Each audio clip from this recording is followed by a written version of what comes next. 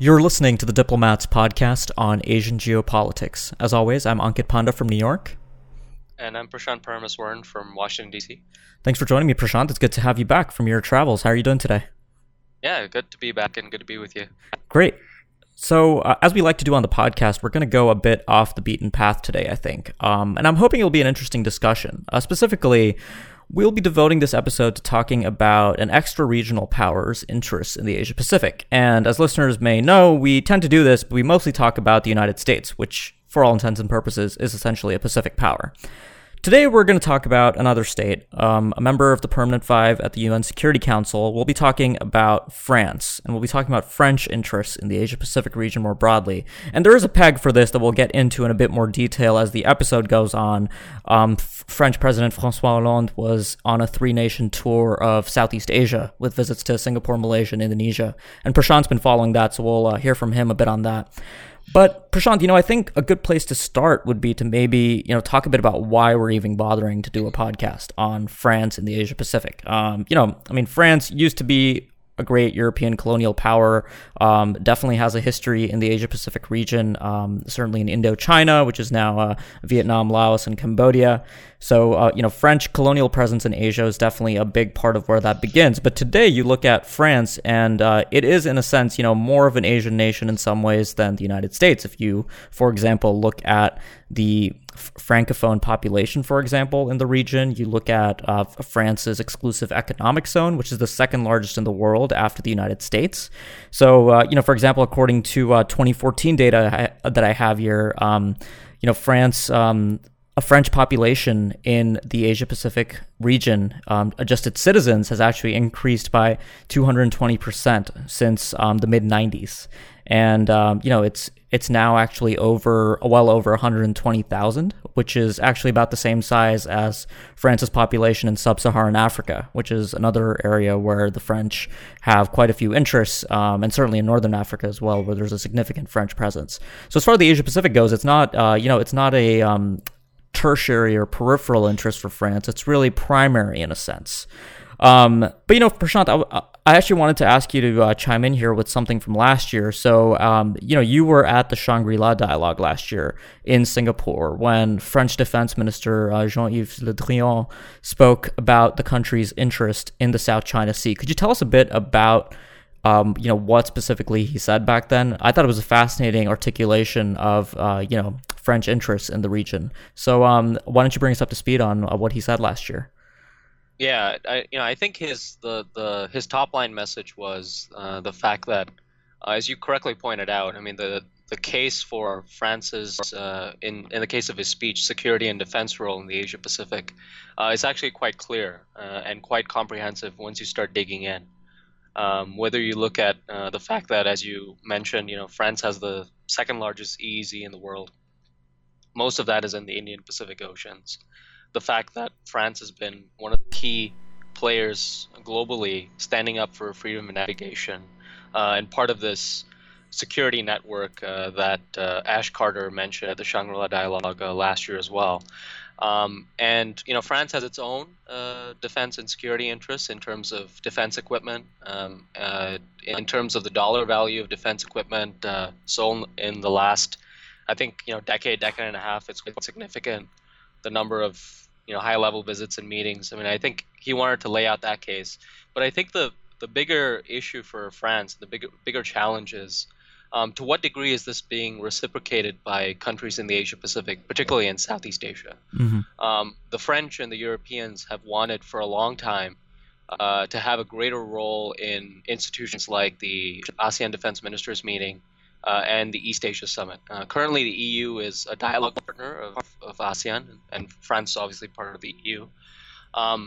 But they want a greater role in terms of the EU being involved in some of these other institutions like ADMM+. ASEAN has resisted because it feels that, first of all, the European Union hasn't made a case for its role politically and security-wise, as it has on the economic side and the people-to-people cultural side.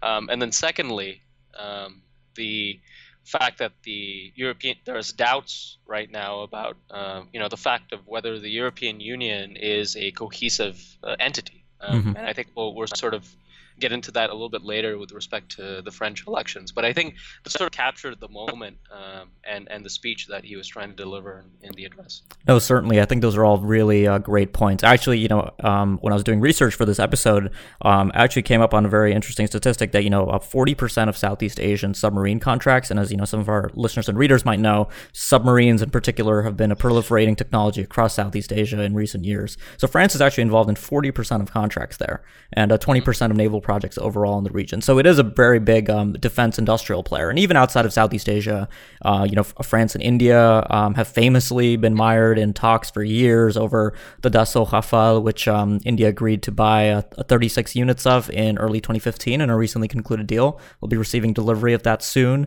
And as we discussed on the podcast with the whole episode, actually, there was the Australian Collins-class replacement contract, which DCNS, the French manufacturer, won out with its short fin Barracuda, beating out Germany's ThyssenKrupp and Japan's Kawasaki Mitsubishi consortium for the Soryu submarine. But I want to offer a little bit more context. I mean, so some of the territories in the southern Pacific that France has, French Polynesia, New Caledonia, the Wallis and Futuna Islands, Réunion in the Indian Ocean, Mayotte, Kerguelen, and that just really shows that France is in so many ways really an Indo-Pacific nation, both in the Indian Ocean, both in the Pacific, and it's a pretty hefty naval power as well. An author in The Diplomat last year, Yo Jung Chen, actually just painted a picture of the extent of French hardware in the region, which includes 2 surveillance frigates on regular patrol, other patrol vessels, multi-mission ships, maritime surveillance aircraft,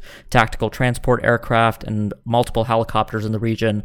And as we'll get into later on the podcast, France is actually thinking about deploying one of its powerful Mistral amphibious assault ships to an exercise in the Western Pacific later this year, which is also significant. And the point you brought up, Prashant, about the EU, I think is really valid. And one of the things I left out, I guess, at the beginning of the episode when I was talking about pegs is we have an election coming up soon in France, under a month from now, April 23rd.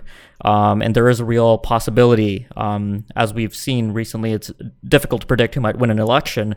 There is a possibility that Marine Le Pen, who represents a very different sort of French leader, may be elected president, and she has plans to actually bolster France's defense capabilities quite a bit. And there's no telling, how she might view the Asia-Pacific region as a different kind of strategic interest. The main centrist candidate, Emmanuel Macron, seems to take more of a traditionalist approach, where I think he wants to keep the military mostly stable and keep the EU certainly in best shape. Marine Le Pen would look to draw France out of the Eurozone, which would certainly introduce new uncertainties. They'll only be amplified with Brexit.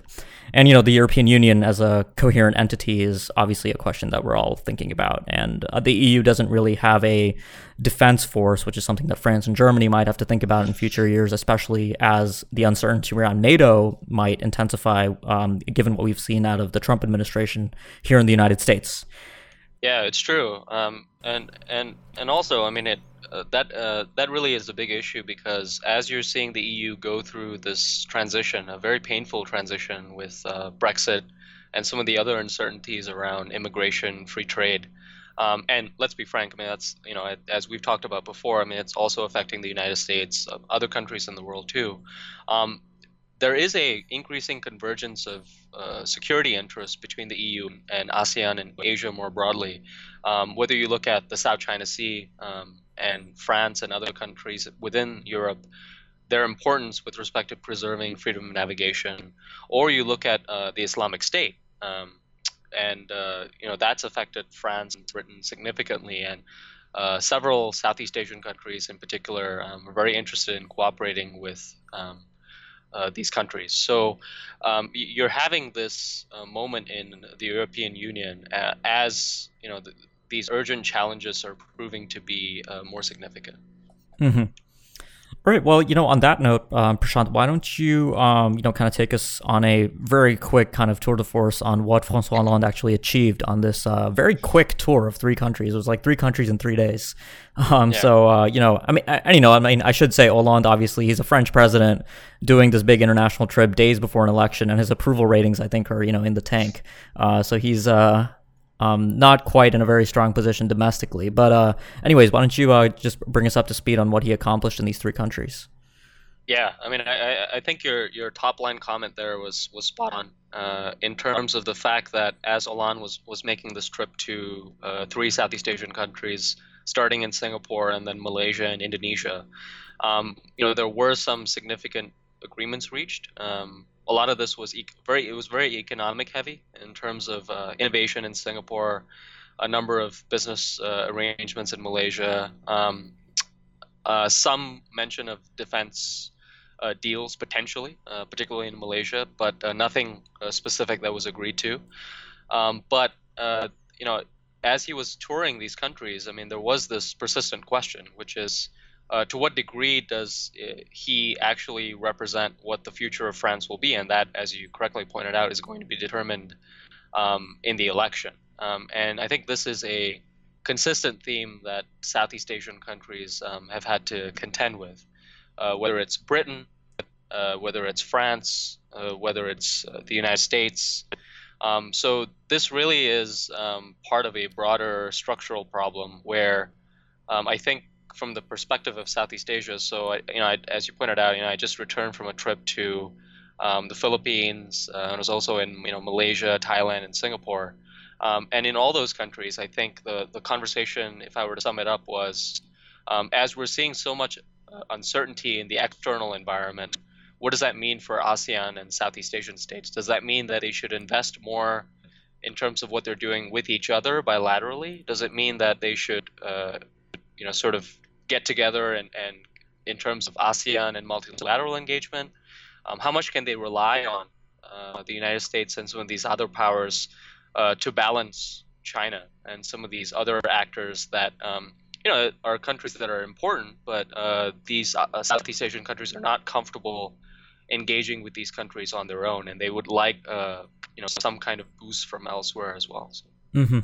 Certainly, and I think with this upcoming election, with the victory of someone like Emmanuel Macron, I think that'll actually give some of these Southeast Asian countries certainly a boost of confidence that you'll have a permanent five power at the UN Security Council, still kind of vested in the regional security status quo. I think a big part of the Shangri-La Dialogue speech last year was really underpinned in this idea of the slippery slope problem and the erosion of international norms. And that's something I think European states are acutely aware of after the 2014 annexation of Crimea, which I think, in the post-Cold War era really affirmed, especially with the 2008 war with Georgia, where we saw some of that out of Russia, but, outright annexing and changing the borders in Western Europe, I think spooked a lot of European states. And I think a big part of, France's insistence and the EU's insistence that, China and the Philippines respect the outcome, for example, of the July 12th ruling in 2016 by the Permanent Court of Arbitration-based Tribunal on the South China Sea was kind of based in that kind of logic, that if China is allowed to change the rules of the road in the South China Sea, stall the conclusion of a code of conduct with its ASEAN partners, all of that, it's just contributing to this kind of slippery slope, what some analysts in the Asian context have called, China's salami slicing, more broadly speaking. So, having someone like Macron potentially win out, I think would offer a degree of reassurance that France, at least, would remain, one of, I guess, the only status quo power in a sense. I mean, Theresa May in the UK after Brexit obviously have their priorities a bit elsewhere with trade deals and everything like that. So I think, that's actually a pretty critical point, I think. So, France is kind of this swing player right now on the global stage, and that's certainly true in the Asia Pacific. Exactly. And I think if we see that outcome, that would actually be very heartening in terms of this broader debate that we're having in terms of, populist movements versus the establishment, because it would show that it not necessarily has to be, sort of a battle between extremes. There is a centrist alternative, and that, addressing the domestic economic and social needs of the population doesn't necessarily have to come at the expense of an active globalist foreign policy, which is, I think, what some of these Asian states fear. Mm-hmm. Hmm. Well, the good news is that we don't have to wait too long to get our answer on where France is going to go. So we'll certainly be able to follow all this up. Prashant, we didn't have you on the show when you were traveling, but I really wanted to get your thoughts on this upcoming summit, which has now been confirmed by both China and the United States, between Donald Trump and Xi Jinping, which I think is one of the most highly anticipated leaders meetings this year. So they'll be meeting at Mar-a-Lago, not in Washington, D.C., kind of replicating the Sunnylands model from 2013 when Obama and Xi met in an informal setting to talk about the big questions in international affairs between their two countries. So, what's your expectation for this meeting? What are you looking to see from Trump? What do you think the Chinese are looking for from Trump? How do you think this is all going to go down?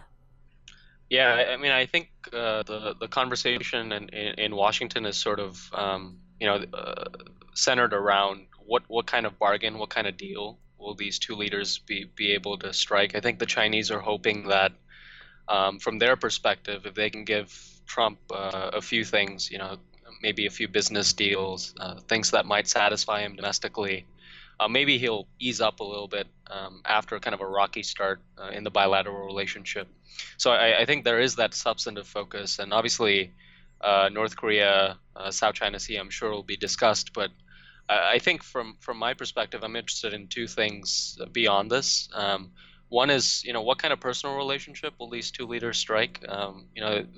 They strike me as two very different personalities, to put it politely. Right. This is their first interaction face to face, so it'll be interesting to see how that plays out. The second is, it's important to stress the fact that countries in the region are really looking to this summit as an indicator of how they should structure their policies more broadly around the United States, China, and the region more generally, because they've gotten a lot of contradictory signals from the Trump administration so far. Mm-hmm. It started out with this idea that they would question nearly every single assumption in the U.S.-China relationship that's existed for decades, and then now sort of swung to the other extreme, where Trump would be willing to strike a deal with the Chinese on North Korea and a few other things, and throw Asian nations under the bus on a number of issues, whether it's South China Sea, and even some of the alliance relationships, and put that at stake. I mean, I don't think that this is the outcome that we'll eventually see, but the fact that there's so much uncertainty means that when Trump meets with Xi, he really has to think about the regional angle and how the optics of that is going to be perceived, because this is happening very early on in the administration where there's so much uncertainty around Asia policy. So the way that this meeting plays out will have a great bearing on how the administration is perceived in terms of its engagement more generally in the region. No, certainly. And, unfortunately, I think that recommendation you gave is going to fall on deaf ears. I mean, just an hour before we recorded this, Trump took to Twitter, as he likes to do, to say the meeting next week with China will be a very difficult one in that we can no longer have massive trade deficits and job losses. American companies must be prepared to look at other alternatives. So on Twitter, I said that this was his opening offer. So I actually have a copy of The Art of the Deal. I'm admitting that publicly on the podcast. And, this is something that he talks about in the past, when he's plotting himself as a great deal maker. He says he always likes to kind of come out with the first offer and he likes to put it down. So that to me, if there's any strategy behind it, again, I don't know. It suggests to me that this administration might be looking to turn this into a discussion on trade. Since, there's a big domestic audience signaling aspect to talking to the Chinese leader for Trump, especially. I mean, if the White House can walk away with a statement that says that, Trump was very strong on trade and he told China that, he'd crack down on enforcement, which is something we've actually heard about from, people like Wilbur Ross, Lighthizer, who still hasn't been confirmed, and even the Treasury Secretary, Steve Mnuchin. Yep. So, that's something that I can see. One of the things that's interesting, I think, is, we have all the satellite imagery coming out of Punggye-ri, the North Korean nuclear testing site, suggesting that something's imminent.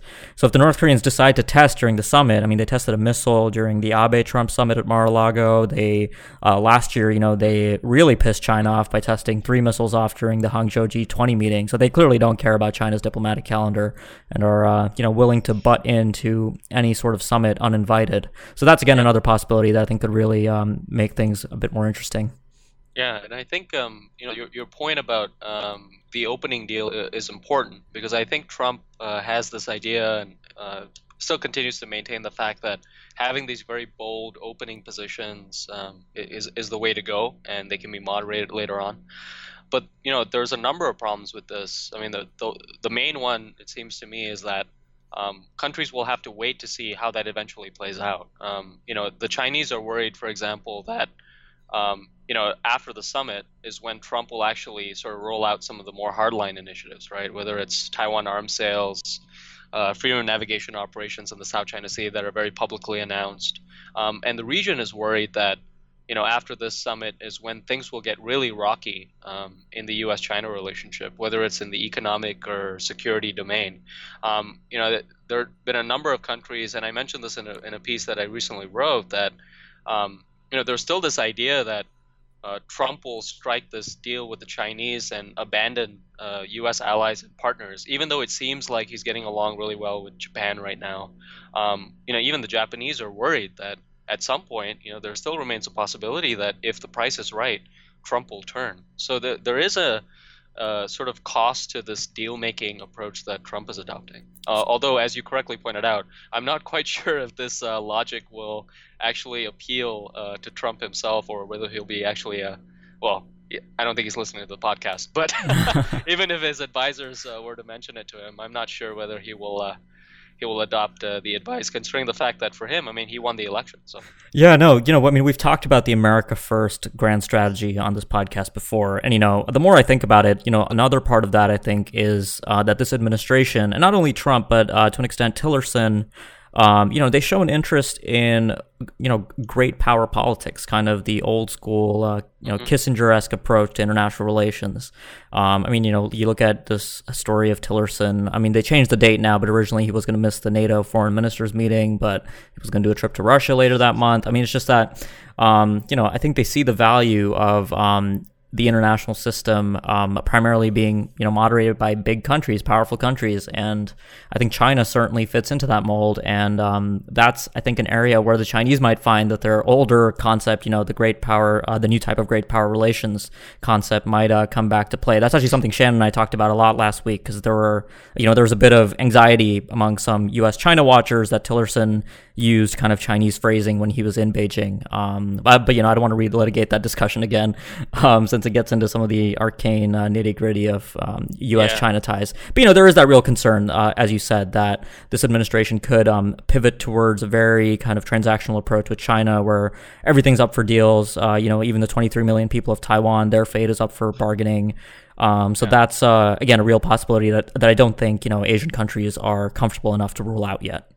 Exactly, and a lot of this, important to stress, is still in flux. There's this sort of weird coexistence in some sense between the geopolitics first approach that you highlighted, which is the focus on big countries, but then also how does that link up with the focus on the Islamic State, sort of this transnational movement as being the key threat to U.S. foreign policy, and then also on the bilateral, multilateral front.